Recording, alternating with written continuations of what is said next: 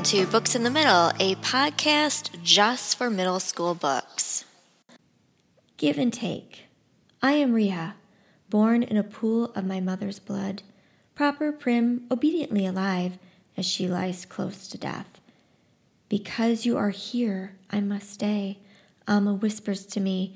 To the Lord of Death, she says, wait a while longer. To stay for me, she forfeits all future children. Not just on her behalf, but on Daddy's as well. Just as she receives something precious, so much is taken from her. She says she never regretted it.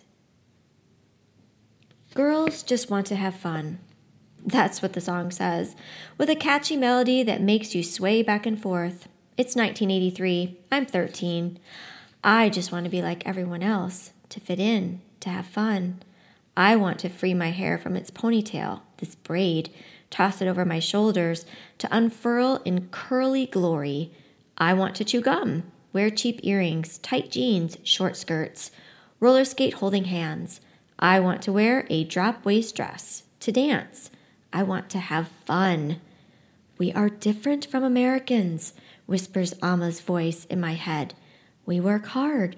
We dress modestly. We focus on what is important to succeed.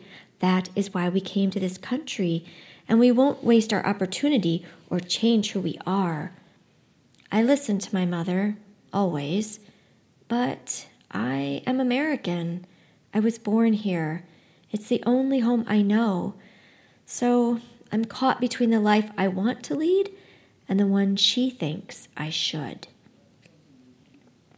Reha struggles, as many middle schoolers do, trying to find her place in the world, what she believes in, what she thinks, what's important to her. And it's hard because she comes from a strong Indian family that has immigrated to the United States.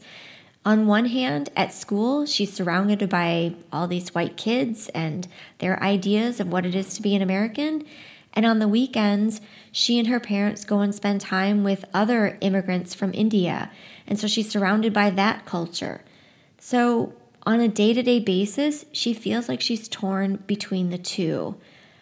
Until something happens in her family, Reha has to make a decision, or so she thinks, as to just where she really belongs. Red, White, and Whole by Rajani LaRocca.